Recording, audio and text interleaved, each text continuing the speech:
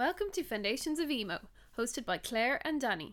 Each episode we take one of our favourite bands and dive deep into their history and origins, reminiscing on our own emo roots along the way. It feels like so long since we've done this. It does, because it's probably has been.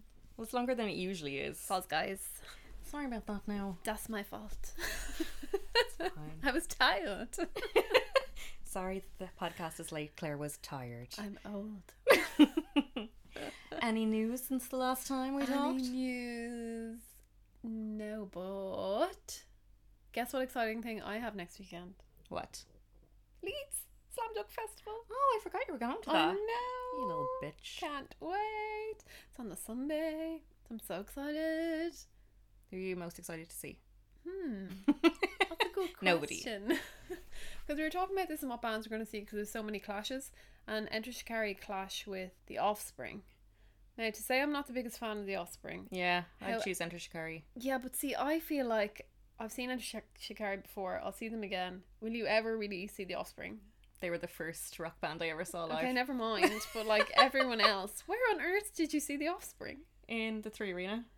What? Well, I think it was the point. Yeah, when I was like 14, my friend wanted to go for her birthday. We'd only just started getting into rock music, like we were listening to Good Charlotte, and she had an older cousin who was really cool and was like, hey, I want to go to The Offspring for my birthday. Nobody buy me a present, just buy a ticket and we'll all go. So it was like my first rock gig I ever went to. That is wild. Yeah.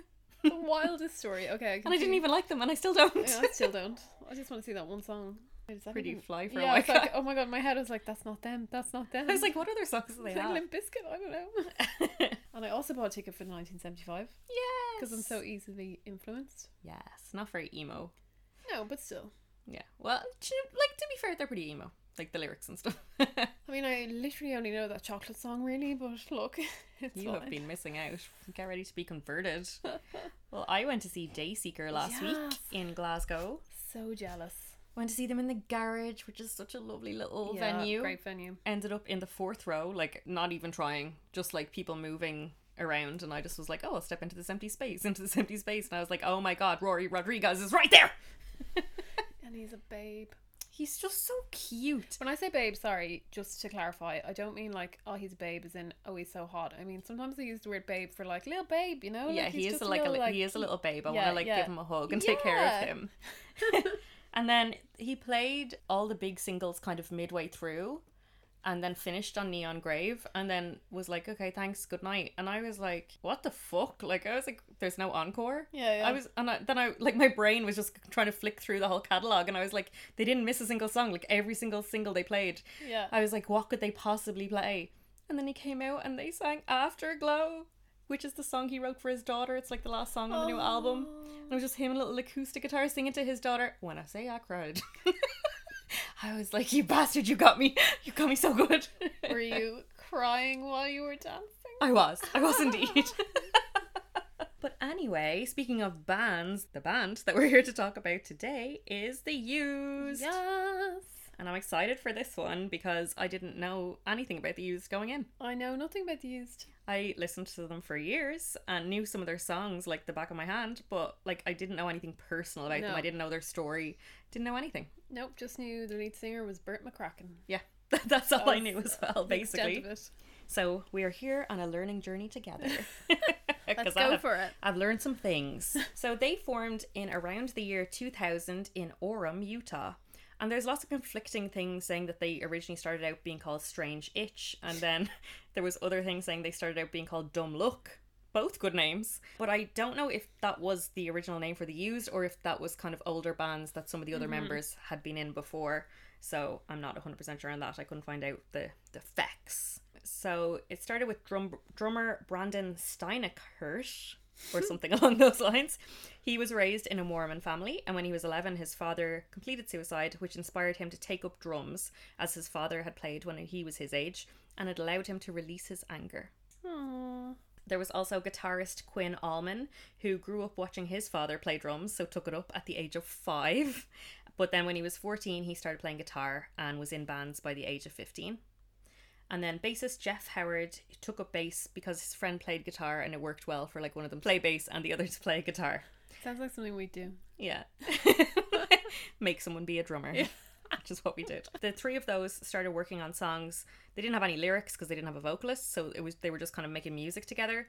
And they obviously decided we need a vocalist for this band. So they started doing auditions in Jeff's house, and they weren't impressed with anybody. And apparently they auditioned a lot of people, and they just didn't like anybody.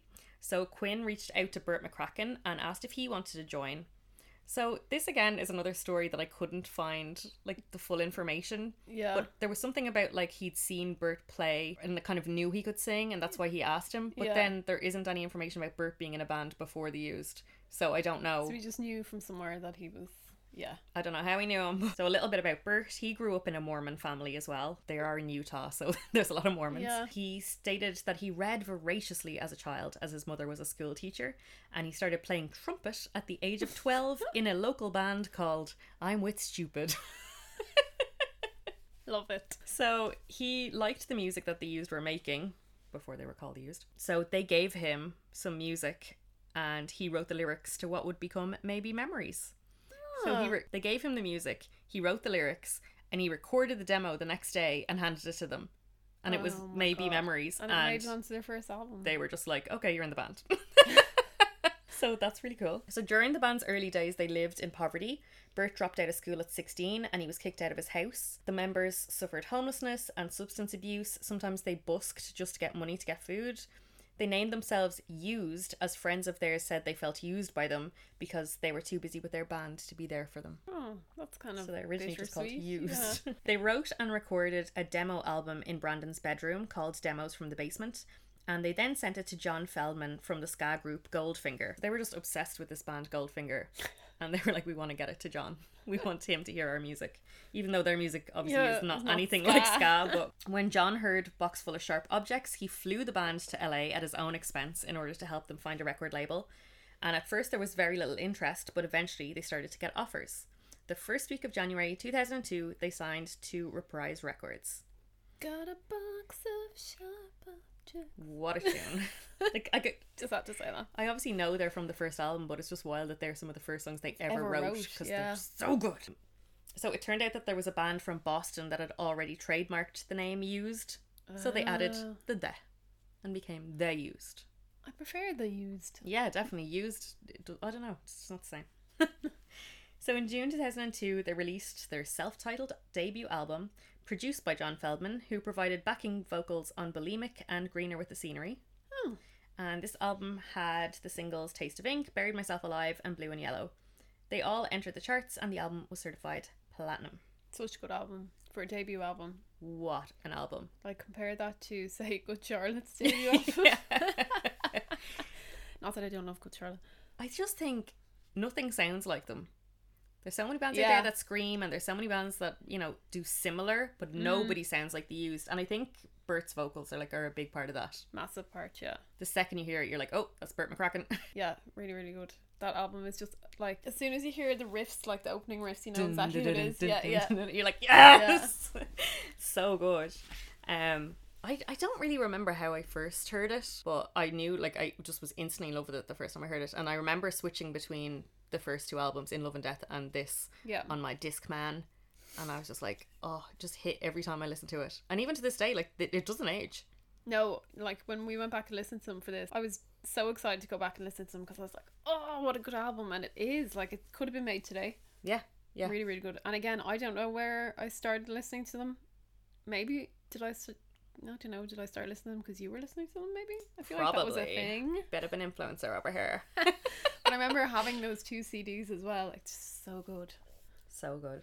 Even to this day. So over the summer they played Warped Tour and Ozfest, and despite it not being released as a single, A Box Full of Sharp Objects started to get played on the radio and TV stations.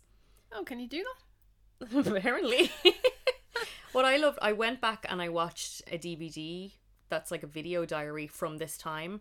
They're kind of going back and talking about how they started and talking about making the first album and stuff like that. And they are all so excited.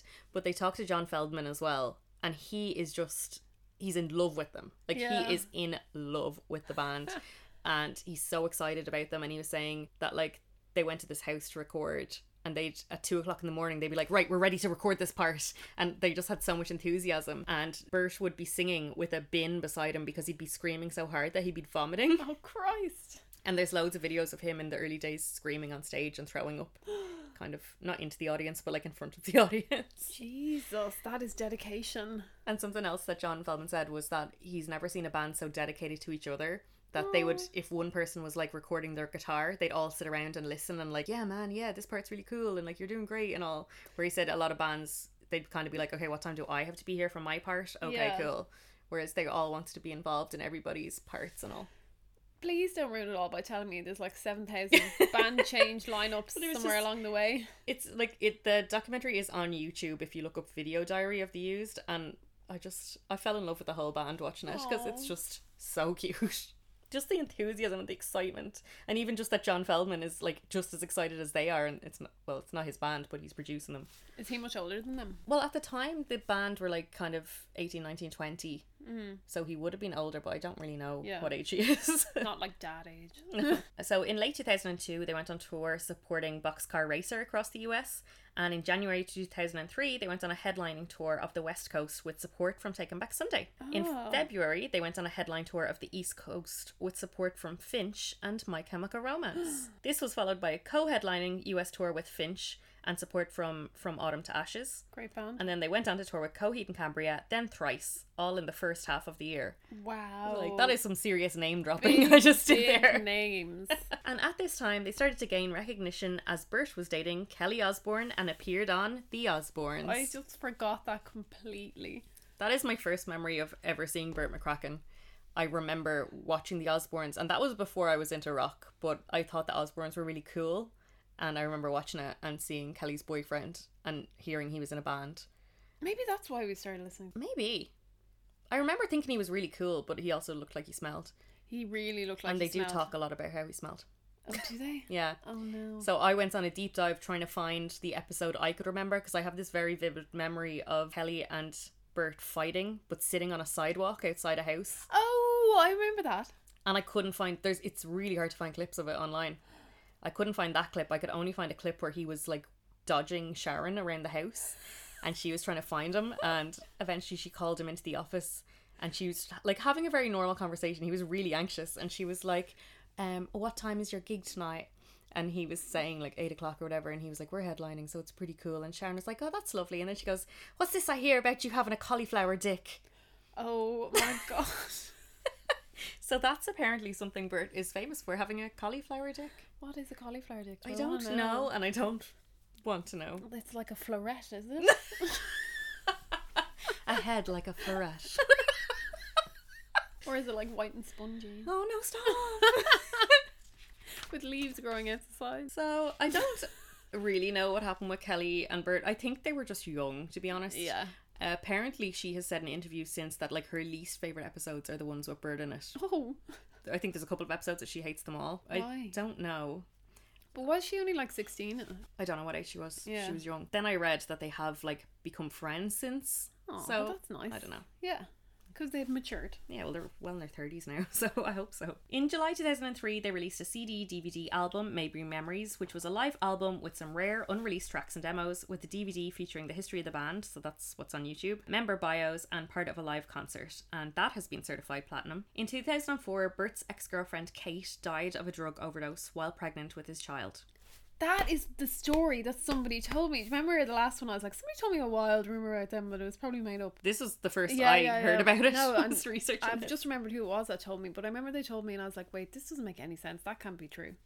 But it's true. Yeah, no, it's true. So prior to her death, they had split up, but they decided to keep the baby and try to stay friends and work it out. So this happened during the recording of their follow-up album, which they went on to call In Love and Death in her memory. Oh. Bert wrote the song Hard to Say years previously about her, but only after she died, they were like, okay, we have to put this song on the album, and then they dedicated it to her. Oh, that's so sad. And like, you know that song, it's like, it's hard to say that I was wrong, it's hard to say I miss you. Like, that's really sad. it's really heartbreaking now knowing that. Yeah. Like, it's a heartbreaking song anyway, because it's about heartbreak, but I'm really glad that... did I just say it's a heartbreaking song because it's about heartbreak? You know. Hi, English. And other deep shit. I was really worried you were going to say the song was the song that I have as my song to skip, and I was like, oh no. That's not great. So Brandon, the drummer, said that there was always some kind of butting heads going on, whether it was big or little stuff, which created this underlying tension throughout the record. Oh, I know what's coming. Bert said, everything that went into the record, me having lost 2 friends, tension within the band, and tension with our producer, was mostly positive because it all made the songs come together like magic. Oh, that's a positive spin on it. Yeah, like I suppose there is kind of like anger on the album when you think of some of the songs, but like I never was like, wow, it sounds like the band hate each other on this album. Yeah, definitely not. So the album was released in September 2004, produced by John Feldman again, and it features singles Take It Away, All That I've Got, I Cough Fire, and Under Pressure. Take. So Under Pressure was released on a subsequent like version of the album, like a different edition, because they had released that with My Chemical Romance to benefit victims of the 2004 tsunami. That was a great cover. Yeah, because I think it was mostly because you were just so excited to see Burt McCracken and Jared Way on the same song doing their thing. Yeah, I fell into a deep hole trying to research like their friendship and everything, because it was a thing, wasn't it? They had like but they were friends, and there's like lines in each of their songs about each other, and there's pictures of them together, and there's Bert wearing My Chemical Romance t-shirts and things like that, but like there's not really a story there. They were friends, and obviously the internet took that and ran with it as like they must be more than that. well, yeah, they created that kind of legend around it, fan fiction. Yeah, but there isn't like a story to discover. But apparently they actually kind of fell out in later years. I was going to ask, is there like a later, fallout or something? Because you don't really hear much about the two of them. Yeah, no, apparently they just kind of fell out. I think Bert, spoiler alert, gets clean and stops drinking and doing drugs all the time. But I think My Chemical Romance were very much in it at the time. Okay, yeah. So they just didn't have that much in common anymore. That's fair. They were living different lives. Let them have that. But I think that when My Chemical Romance said they were coming out with their latest tour, like after all their time away and everything, and everyone was so excited about them coming back, myself included, Bert kept making all these rumours that the Used were going to support them. And every time he was doing interviews, he's like, hey, did you hear My Chemical Romance are coming back? Wouldn't it be cool if they had a good support act like us? And, just stuff like that. But obviously it never happened. How good would that be? Oh, I would die. I would simply pass away. And I think I just remembered where I first heard The Used. Yeah. I think it was the single Take It Away. Where, like, on I think it was on it. Yeah, it was on like one of those rock CDs. sound DVDs or something like that. And then I think I went back and bought the albums after that. But I just had a memory there when I said the name. I think it was one of those ones where the second album is what I listened to first, and then I went back. Yeah, probably the same. So The Guardian gave In Love and Death 3 out of 5 stars, saying, songs of self-abuse and suicide, and those are the sunnier moments, are wrapped up in wailing riffs, big choruses, and fiddly guitar solos. I thought it was a pretty kind of good analysis of it. That's why I included it. I was like, that's the album. And it also went on to become certified platinum. So they're just flying. Super successful. Absolutely flying. To promote the album, the band appeared on Jimmy Kimmel Live, which is another Is weird everyone on Jimmy Kimmel Live? I feel like yes. And went on a series of in-store acoustic performances and signings. October and November, the band went on a headlining tour of the US with Head Automatica. Do you remember them? Oh my god, do they have that song? Beating Hearts, baby, baby is No, this love I was thinking of... Who's that band that... Wow, you just ruined my moment. I was waiting for you to get really excited about that song. No, I was going to say, who's that band? I just remembered who it is. I was getting them confused. Was it The Automatic? Oh. What's that coming over the hill? Is it a monster? Not the same band. Oh, definitely not the same band. Atreyu, The Bronx and The Bled, supporting on selected dates. So in early 2005, they headlined Taste of Chaos in the US, and they played Download. In August, they went on a headline US tour with support from 30 Seconds to Mars. Support from 30 Seconds to Mars? Oh. They're huge. Jared Leto would not like that. Jared Leto does not like to be below anybody. In October, they headlined the International Taste of Chaos tour, and after touring, they took 8 months off before starting work on their next album, which is fair play because they have just non-stop from the time they released the record. They were just like tour. But when we went back to go through like their catalogue of albums, I felt like it was like album after album after album, and they must be touring in between that. Yeah. Because like, no breaks. I don't think there was really a mention there of them taking time off to record In Love and Death. Like it was kind of just happening, just happening. So in September 2006, they announced that Brandon, the drummer, had left. No, where's my bell? Ding-a-ling-a-ling, lineup change. Genuinely, if you watch the DVD that I watch and see the love that they have for each other, it's so upsetting. Like, then I started doing this research and I was bereft. So they said they felt they needed to move forward without him and that there was a personality conflict between Brandon and another band member, although they didn't specify who. The following day, Brandon stated that he was in fact kicked out of the band. His quote was, "Quinn, Bert and Jeff have agreed that they no longer want to play music with me." Aww. Later in the year, they announced that new drummer Dan Whitesides of the New Transit Direction, who I've never heard of. Never heard of them. And Brandon has since joined Rancid. What? Yeah. So he's doing well. God. Yeah. And he there's like quotes from him saying, you know, I've loved this band since I was a child and now I'm in them, like, so. That must be so wild. Yeah, that's cool. So in February 2007, they released live album Birth, which I love because it's spelt Bert. I was going to say, is it a play on word? Yeah. With another DVD. This is something else I found, that they released like 8 million DVDs. Like everything they released, they're like, here's a DVD to go with it. Although none of it's on YouTube. Like that very first one is on YouTube. The rest you have to actually buy the DVD. Yeah. They're really hard to find. And I was reading the comments on YouTube and so many comments were like, where are the other DVDs? Can someone please upload them? Someone must have them. Yeah. Upload They're them. just not online. So they spent most of the start of 2007 on the Warped Tour, and then in May released their third album, Lies for the Liars. For some reason I always forget about this one. Yes. But every time I listen to it, I'm like, this is full of bangers. I also forget about it. Full of bangers.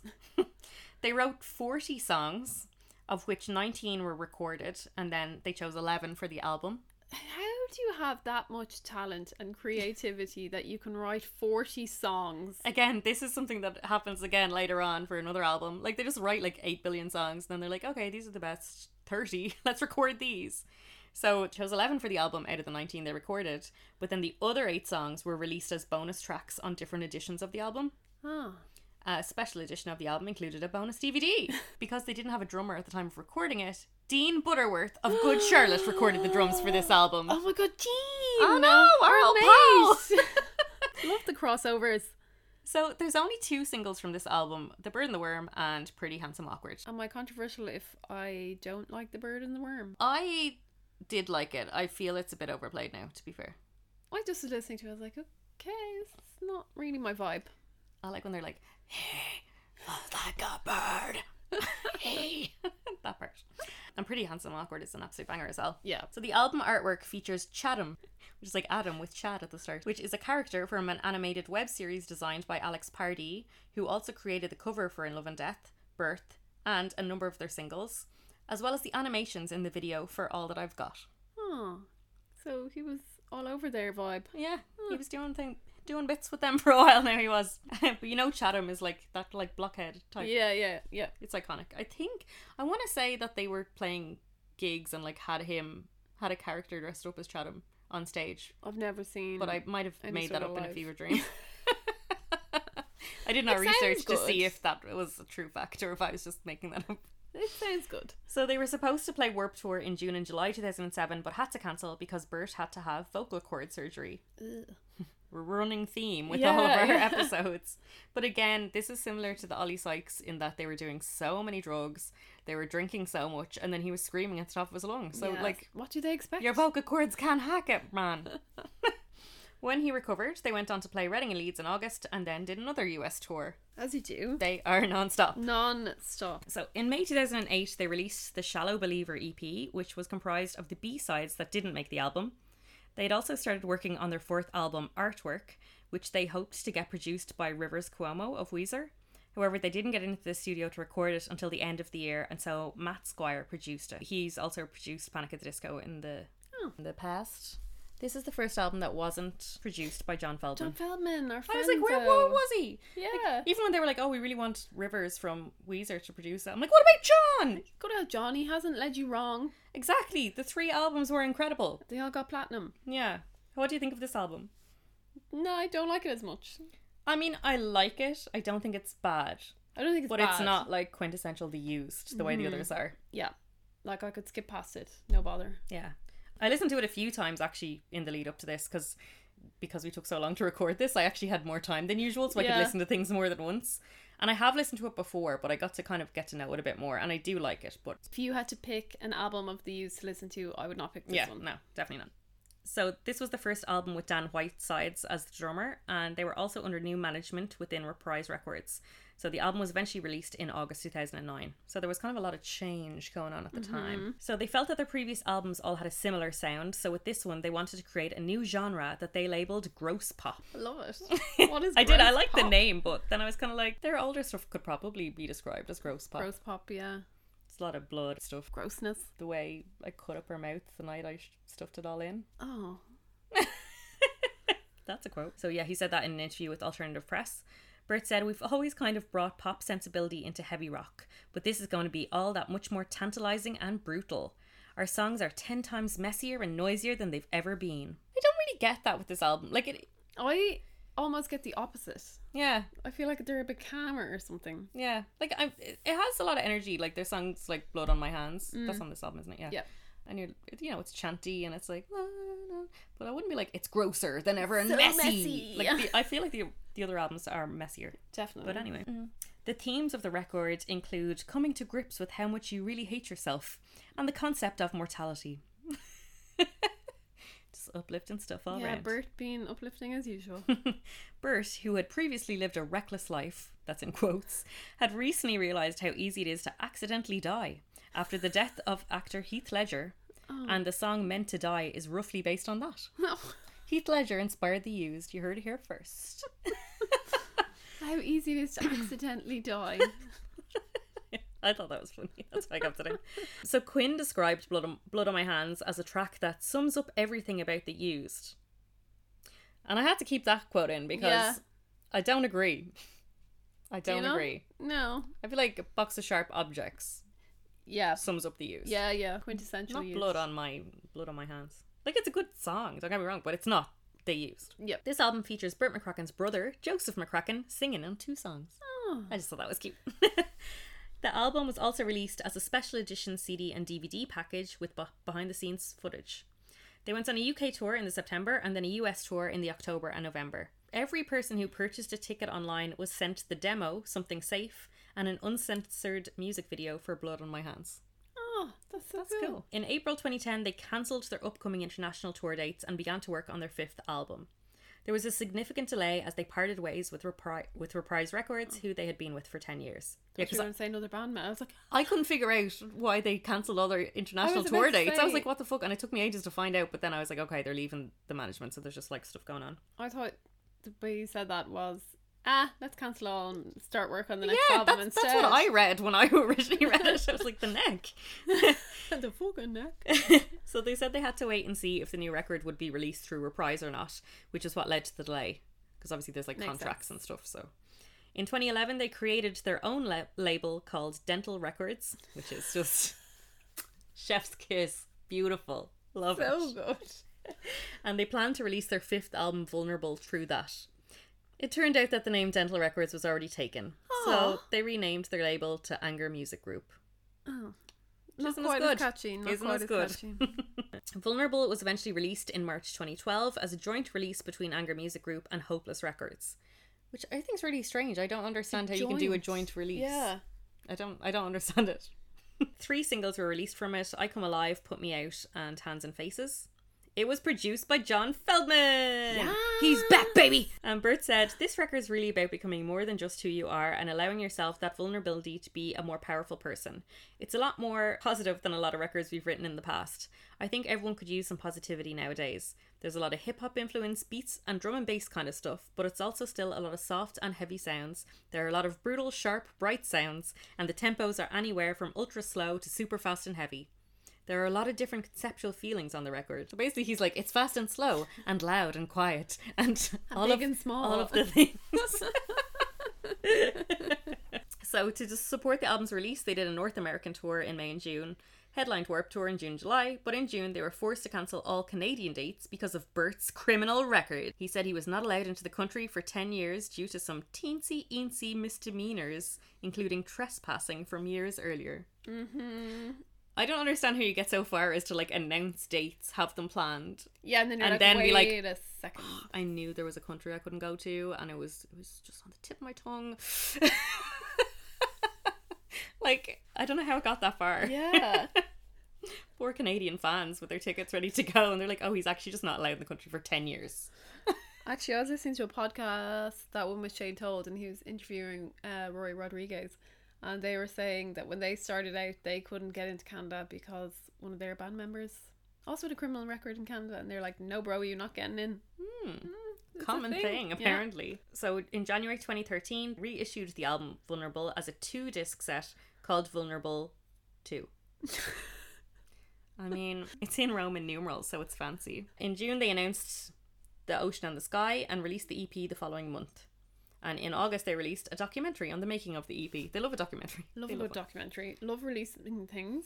What do you think of the album Vulnerable? So this is where with bands I struggle a bit, because I almost feel like they release so many things, you lose touch with them. There's too much to listen to that you can't absorb it as much because you're too busy on to the next one already. Yeah. So I get what he means when he's like, this is slight, not, I wouldn't say it's more positive, but I definitely get the different influences. Don't enjoy it as much as the other ones. The first time I listened to it was in the lead up to this episode, and I was like, this is so lukewarm, like I'm not feeling anything. Lukewarm, great adjective. I was like, it's, you know, it's not bad. There aren't songs on it that I was like, oh, turn that off. But it wasn't grabbing me the way their other stuff does. But then I listened to it a second time later on, and I was actually feeling it a bit more. So maybe it's one you have to listen to a few times. It's a grower. Yeah. I kind of felt a bit more as a filler. Yeah. Another, like, it wasn't a filler, like not a grower. blowing my mind. Lukewarm, as we said. And then The Ocean and the Sky, I did listen to it once, but it's only an EP. I listened to it. Hang on, is this one? It's only got 5 songs, but it's like super long. The album. Yeah. It was weird. It was very experimental, I found. Yeah, and it's like the album's like 41 minutes long. There's only a few songs on it. I wasn't feeling that at all. But it was an EP, so I was like, give it to them. Everyone wants their little exploration where they do their own thing. Waiting for the live album. So in January 2014, they announced their 6th album, Imaginary Enemy. Like, they literally only released the EP in June. Or sorry, in the June or July. And then in January, they had their album. Yeah, it's that's what what I mean. I mean. What are you doing? Too much. So they went on a co-headline US tour with Taking Back Sunday in March and April, and then released the album in the April. So it was the first album released by the band's second record label, Gas Union. Why do they need a second one? I don't know. And I was trying to Google it, and there's like no information, and I have no idea why they have a second one now. No idea. And this album was also released by Hopeless Records, as well as Gas Union. Huh? I don't understand it. I'm not gonna lie. I don't know how record labels work. Any record labels out there want to explain to us what's happening here? We need to know. So this was produced by John Feldman. So far artwork is the only one that's not. The album was recorded what they call backwards, with the vocals recorded first and then the music added after. Weird. How does that work? I don't know. Like, interesting. He just like goes in and is just like, a stranger in the house, a stranger in the house, and then they have to be like, I just read the name of a book over there. That's not a song by The Used. But apparently they tried this because the songs that they were recording the usual way around weren't sounding good. So these bands and these weird techniques. Yeah. But they ended up scrapping all the songs that they had started and started again, being like, okay, let's try it backwards. And apparently that worked. So the album was greatly influenced by Bert's Daughter, and it has 2 singles, Cry and Revolution. So do you don't have any thoughts? No, because I feel like this was the stage where I kind of was getting past my emo phase. So I wouldn't have like cared about the release of it or anything. Yeah, no, I don't even remember it coming out. Yeah. I don't remember like half these albums coming out. No. But listening to it in the lead up to this, it's more political. There's a lot of politics going on. Is this one of those, what way did Benji Madden describe it? Like a selfish album? Where they're like, let's make one about what we want to talk about. I think it's them kind of trying to grow up a little bit and be like, hey, we can't keep singing about heartbreak forever. Yeah, like, but let's talk about guys. politics. That's and all it's like, we care about. No one's really into politics that much. No. Well, like, not saying people aren't into it, but they don't want to sing about it. Yeah. Because this is the one that has that song, what's called like, not Throwaway Generation or something. Don't know. This album doesn't get, like, I don't get it. It's again, The songs aren't so bad that I'd want to skip past them. But they're not like, I'm not like, oh, can't wait to put that album on again. It's just like, whatever. So in August, they went on an Australian tour with Take 'Em Back Sunday, and then back to the US in September and October with support from Frankie Euro. Partway through the tour, they released a split vinyl EP featuring 2 songs by Take 'Em Back Sunday and 2 songs by The Used. Like, did they just do that like halfway through the tour? They're like, yo, do you know what we should do? Stick 2 of our songs on a vinyl each. Where do they get time for this? I don't know. But I think that's cool because, like, I presume it's just on the merch stands at the thing. And it's like, if you love both bands, that's a really cool thing to have. That is super cool. They're doing a lot of touring with Take 'Em Back Sunday. Yeah. Didn't know. Which I like it because I'm like, we're throwing back to our Take 'Em Back Sunday episode, which if you haven't listened to, you should. Go listen to that episode, guys. We're throwing back to Frankie Euro, so if you haven't listened to our My Chemical Romance, what did I say, like My Chemical Romance episode, go listen to that. In February 2015, they announced that Quinn Allman, the guitarist, would be taking a temporary leave of absence. Is this because he's on drugs? I can't remember. So, Justin Tchaikovsky of Seosin stepped in as a touring member. I love Seosin. So they went on more tours, they did Taste of Chaos, etc. And in November 2015, they announced that Quinn amicably parted ways with the band and Justin was going to be a permanent member. Wait, what? So, he left Seosin to be... Oh. I don't know what the story with Seosin at the time, but... Well, I suppose the Used in the more Used successful, now. So... So Quinn later went on former bandmate Brandon's podcast, which was called 801 Punks, and said that he intended to return to the band for their anniversary tour, but he became aware of the band's decision to fire him completely on their Facebook announcement. Ah, no. Surely not. So now we're Quinn and Brandon. Is that him? Yeah. Is that who we're talking about? Matesos, because they're bonding over their... firing. Apparently. So Quinn continues to write, record and produce music as well as manage up and coming artists. So he's still in the music scene, but I think that's pretty sad. For him, yeah. He's not in Rancid the way Brandon is. Oh, he also performed on Andy Black's debut solo album The Shadow Side. Who's Andy Black? He has one single that I like that's very catchy, and then I just never bothered to try to listen to anything else after that. He's no Samantha Mumba. So Bert said about Justin from Seosin joining, his lust for life and passion for art is inspiring. It's been a fire underneath the Used. It's a new chapter of a brand new book. And he also said, since Justin became a part of the Used, it's been nothing but exciting for the next step. There's all these subtle digs they come out with after where they really kind of say, it was shit when you were still in it, now you've left and it's great. What I couldn't get over from everything I was reading, the love story between Bert and Justin from Seosin, like...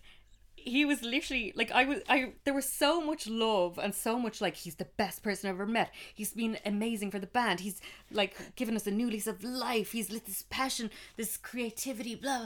I was like, are they having sex? Like, and no offense if they are, absolutely you do you. But like, it was insane the amount that they were like licking each other's arseholes. Oh no, please.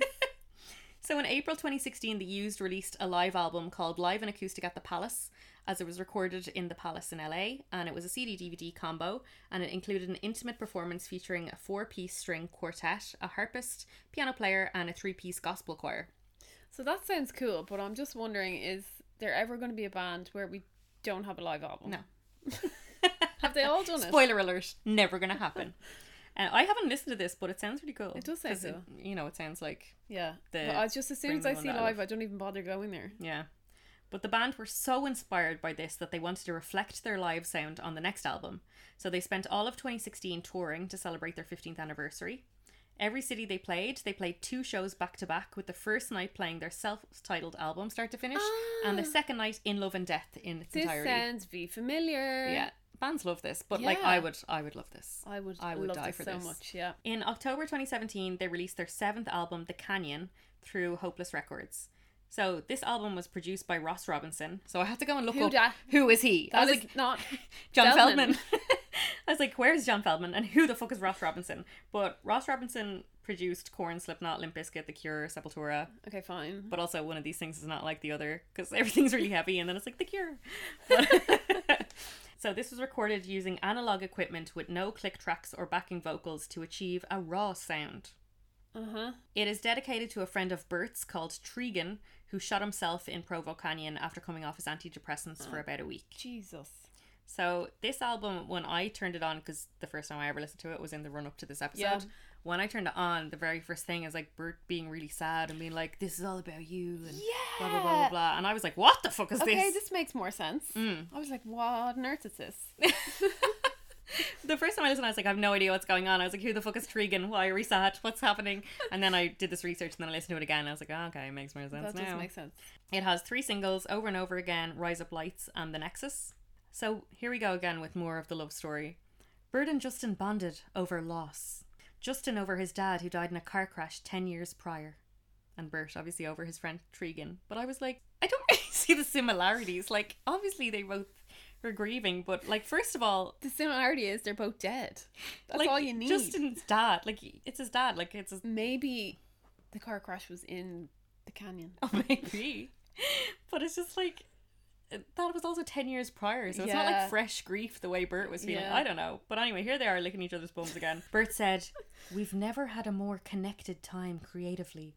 I've never felt closer to peace, and my understanding of peace being this aggressive, selfless drive to create something, to explode into history as one, as all, not as an individual. So many, just monuments and huge moments, that when we were done, I was overwhelmed." Do you think they like hear themselves when they speak? Well, to be fair, Bert has so many of those like tracks where he's just talking. Yeah, but what on earth is he saying?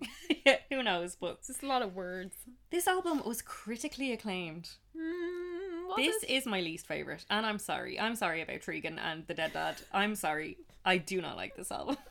Why do all these bands gotta sing about their dads? It's so sad. Like, this album is just like bummer. Yeah, it is, yeah. So they went on a US tour with support from Glassjaw and did some acoustic sets with just Bert and Justin, which Rolling Stone magazine deemed powerful. Who else is in the band at this stage? So we Jeff. have Dan Whitesides.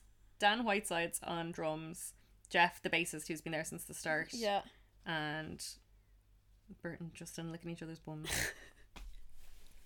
This love story is outrageous, okay? And if you thought you were ready... Oh, I'm not ready. Who leaves? Who Wait dies? for a twist. A twist no one saw coming. No, he leaves. In January 2018, following a dispute over payment for the album and tour, Justin was dismissed. No. Dismissed? Dismissed. Divorced. Gonzo. Bert and Justin got a divorce. In March, they released him from the band section of their Facebook and edited him out of their promo photos. Oh, that's awkward. I love it, it's so childish. At the end of April, Joey Bradford from the band Hell or High Water appeared in videos of the band practicing for their upcoming tour. And in May, gossip site TMZ reported that the used had issued a restraining order against Justin. What? It gets worse. Like the whole band? Hold on. Or just Bert? The whole band issued a restraining order against Justin of Sayson, as he allegedly threatened to hang himself in the middle of his show as retaliation for the band ruining his life and stealing his creative work. Oh my god, that's awkward. Like in the middle of one of their shows? Yeah! Oh my god. Hang on, I'm so confused. I was so shook because I just couldn't get over the love story, and then this was the last thing I saw coming. Romeo and Juliet. I am shook here. I know. This is why I told you this is going to be a good episode. We've gone from licking each other's arseholes to literally getting a restraining order. Yeah. Oh, no. So in May then, they officially announced that Justin was no longer in the band due to personal and artistic differences. Because he can't be within 100 metres of us.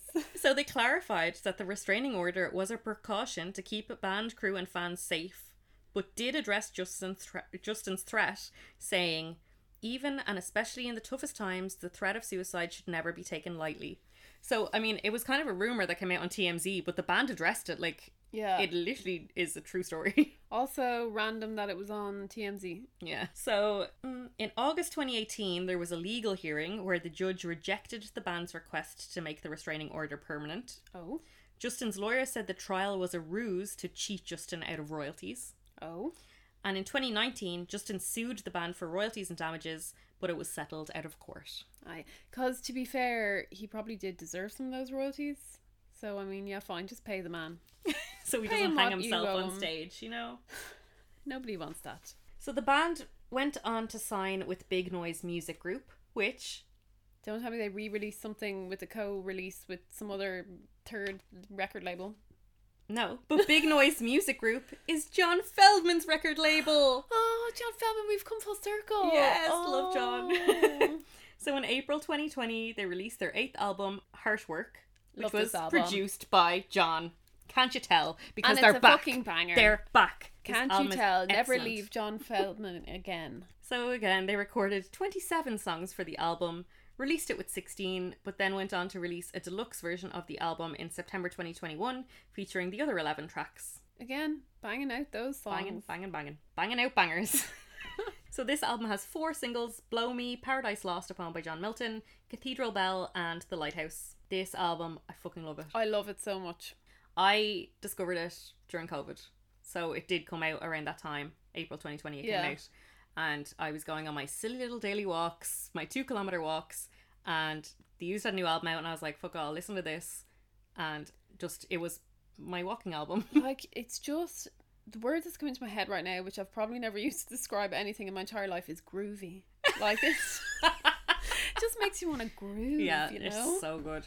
So in October 2021, they recorded 11 songs in 11 days for their 9th album. They released the single Fuck You the same month. February this year, they released the song People Are Vomit.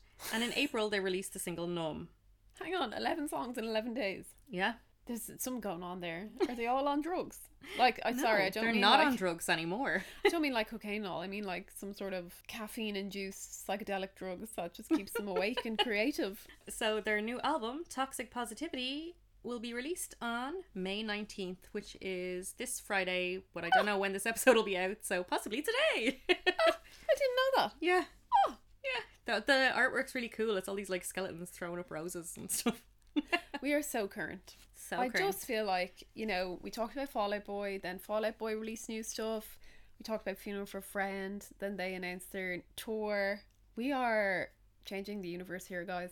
You might not know it. We're bringing emo back. Yeah. And is this the end now? Yeah, that's basically the story. So I just want to talk a little bit about Bert and Jeff. So Belt with a PH. They're the only 2 original members, and there's no information about Jeff anywhere. Oh. He doesn't have a Wikipedia page. He doesn't. Sad. Yeah, but he obviously wants it that way. Yeah, okay, fair enough. I didn't need to look on Instagram. I was just trying to find out like more about his life and like his story and stuff, because he's been there the entire time, but no information. Oh, poor little Jeff. Yeah. So a little bit about Bert then. Obviously I wanted to find some controversy, as if there wasn't enough throughout the entire fucking episode. But in 2008, Bert married his Australian fiancée Alison. 5 years later, they relocated to Sydney, where in January 2014, their first daughter, Cleopatra Rose, was born. Like, not the worst name I've ever heard, but no. I hope she has a fringe. No offense, the worst name you've ever heard. I'm about to tell you for their second daughter. Oh, Christ. So, their second daughter was born in March 2018. Minerva Bloom. Oh, no. Minerva.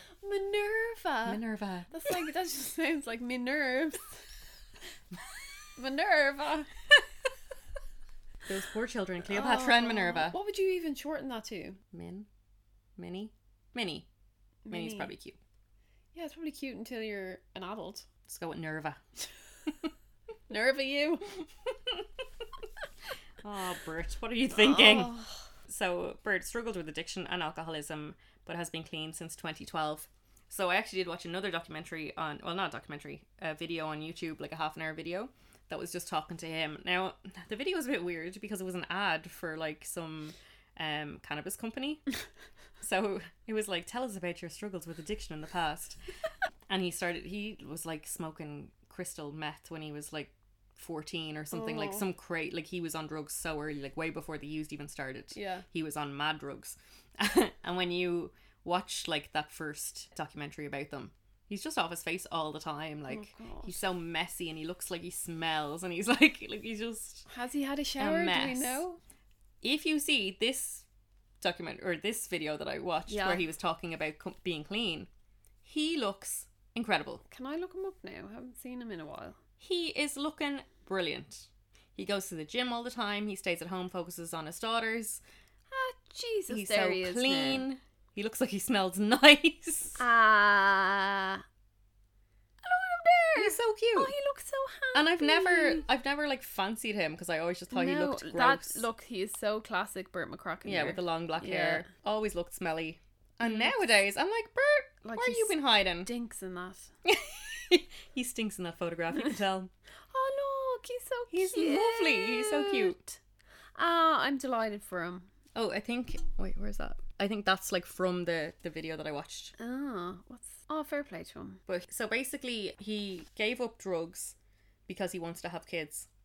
And his wife said, if you want to have kids, give up drugs. So he did. Fair play to her. Yeah. It was And that fair play easy. to him for being like, I want kids so bad. I'm going to do it. And now, like, he says he has a completely different life. Like, he just hangs out with his daughters all the time, goes to the gym, and smokes a lot of weed, which he said, like, he's been to treatment, and obviously they don't agree with that. Yeah. But he said, it's my journey. And he said, weed is different. It's not like meth. Yeah. Well, to be fair, if you were going to be on meth or you're going to be on weed, Yeah. we'd choose the weed. I'm mad on the weed. Said like a true druggie, Claire. That's me. But yeah, no, he's doing well. He looks great and he looks does look healthy cute, and yes. smells nice, I'd imagine. Have you seen them play live? Never. So I was thinking is this the first band we've done where neither of us have seen them live? They are literally top on my list of bands that I want to see live. Yeah. If And I we could haven't choose seen any them. band, I Yeah. want to see them. They're on the bucket list. What about Good Charlotte? I mean, I would, like, obviously if they announced a show tomorrow I would go, but I'm not like, I would die to see Good Charlotte. So what if it was like, the world's going to end unless you go see The Used or Good Charlotte? The Used, like 100%. Yeah, okay, fine. I'd be the same. Really want to see them live. Unless Good Charlotte were like, we're going to play Little Things. And I'd be like, fuck that, I'm going. So that was pretty much it, apart from last year they had to cancel their performance as Slam Dunk because Bert had mental health concerns and he said he needed to take time off to work on himself. Did I mention I'm going to Slam Dunk? You did. We've come full circle in this episode. Oh, we have. And the last little tidbit that I wanted to add in is that Bert features on You Know What They Do to Guys Like Us in Prison Does he? by My Chemical Romance. I did not know that. Neither There's did I. another bromance. Yeah. Now, we've come to the end of the episode and the word pervert has not been mentioned once. I do not believe Bert McCracken is a pervert. There are no perverts. Delete this episode. That's it. We have to scrap the whole fucking thing. Surely there has to be a pervert amongst them somewhere. I'm sure they did loads of bad things with the trespassing. Oh yeah. The amount of drugs but like I don't know, I get the impression, you know, there's people who are like too fucked up to do like bad things. Like I don't think he was in sound mind enough to like be like trying to get at underage girls. Like I think he was just off his face all the time. Vomiting off the stage, like, you know what I mean? Yeah, I'm delighted. That was wholesome. It was. That was a wholesome episode. There was so much drama, but when it so comes much to the end, it's like drama. lovely. Although I feel sad that everyone got kicked out of the band. It makes me feel Bert McCracken a bit controlling. Maybe. Does he control the band? Oh, I think Quinn, I can't remember which one it was. I think it was Quinn that was living a completely different life, they said, because he was still doing lots of drugs and lots of drinking and the rest of the band had cleaned up. Yeah. So it wasn't aligning, like it wasn't working for them. That's fair. Which does make sense. Like, That does make sense. but really horrible if you're just like a party animal and like loving life, but then your band decide they're all getting clean and you're like What kicked about out me, because you're guys? not. Yeah. Wasn't that the same with Taking Back Sunday and Adam Lazara? Mm. I'm seeing a lot of common themes now. The more Yeah. we do this, like there's a lot of common themes with bands. A lot of stuff emerging. Yes. So, what is your song on repeat? So I texted you today and was like, this song is great. It's clean cut heels. Yeah, it's a really good song. So good. Listened to it about 5 times on the way over here. It's just like, it's so good. That is a good one. My one is Cathedral Bell from the same album. Oh. Because I found it really hard to choose because there are so many songs I love and I was repeating whole albums as opposed to just single songs. Yeah. But when I first started listening to Heartwork on my little COVID walks, I kept going back to Cathedral Bell over and over again.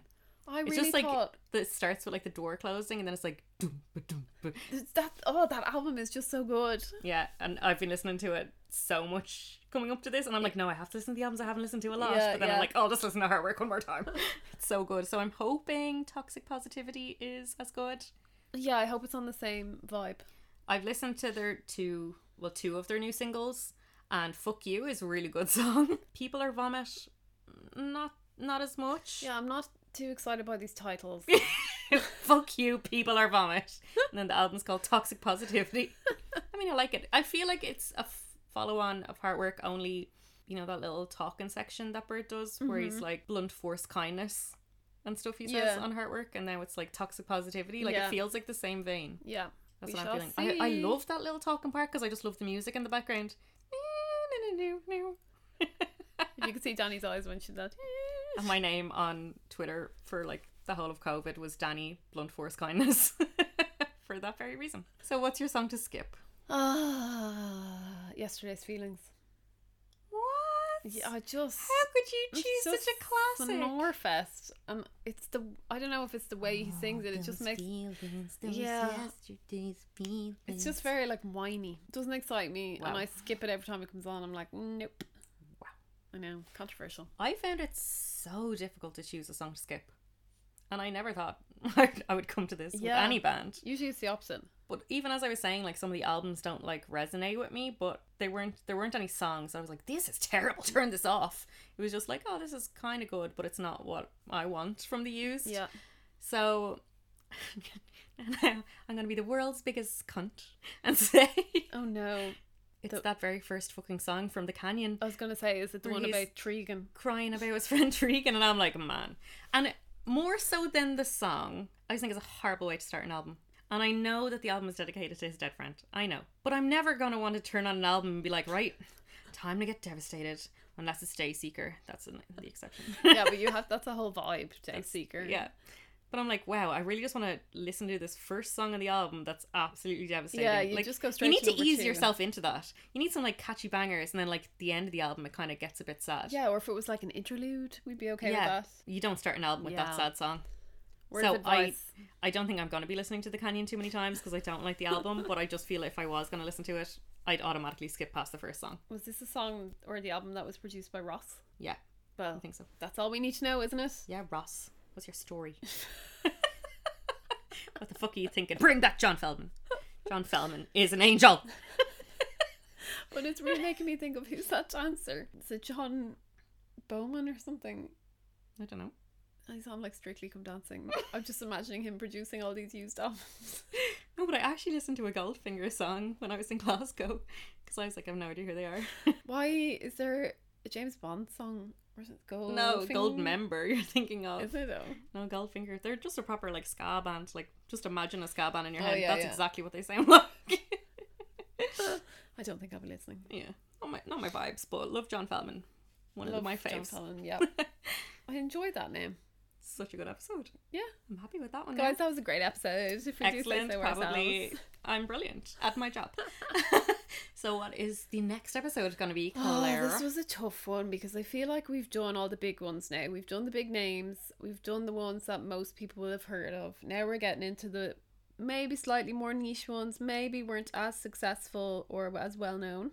Okay, no. I was a toss up between two, but I am now definitely picking Senses Fail. Because I love Senses Fail, or I loved Senses Fail. Buddy Nielsen was like my absolute idol. Love him so much. So I'm just going to do it. I don't care if nobody's heard of them or nobody knows anything about them. Heard of Senses Fail. When I think of Senses Fail, I always think of you because when I met you, you were obsessed with them. I was obsessed and I had with them. never heard of them, and you were like, Senses Fail! And I think you like burned me some CDs. I probably did because we were that cool. So that's the next one, guys. Can't wait for it.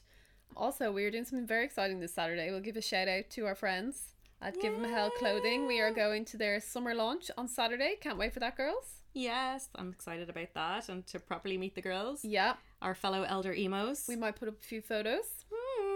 And on Friday night, which I presume this episode's probably going to be up on Friday, we're going to see Crown the King and Jodie Sinclair. Yeah, where are they playing again? In Grand Social. Yep, so we've got tickets for that. So we have a very busy social weekend, guys. Woohoo! Woohoo! Can't wait. And by the time we record the next one, I'll probably have been to Slam Dunk. Yeah, so we can talk all about it. So I can't wait. So if you want to follow us on our socials, listen to Dani here. So we are Foundations of Emo on Instagram and on TikTok, and we are Foundations Emo on Twitter. Okay, thanks guys. Bye! Bye!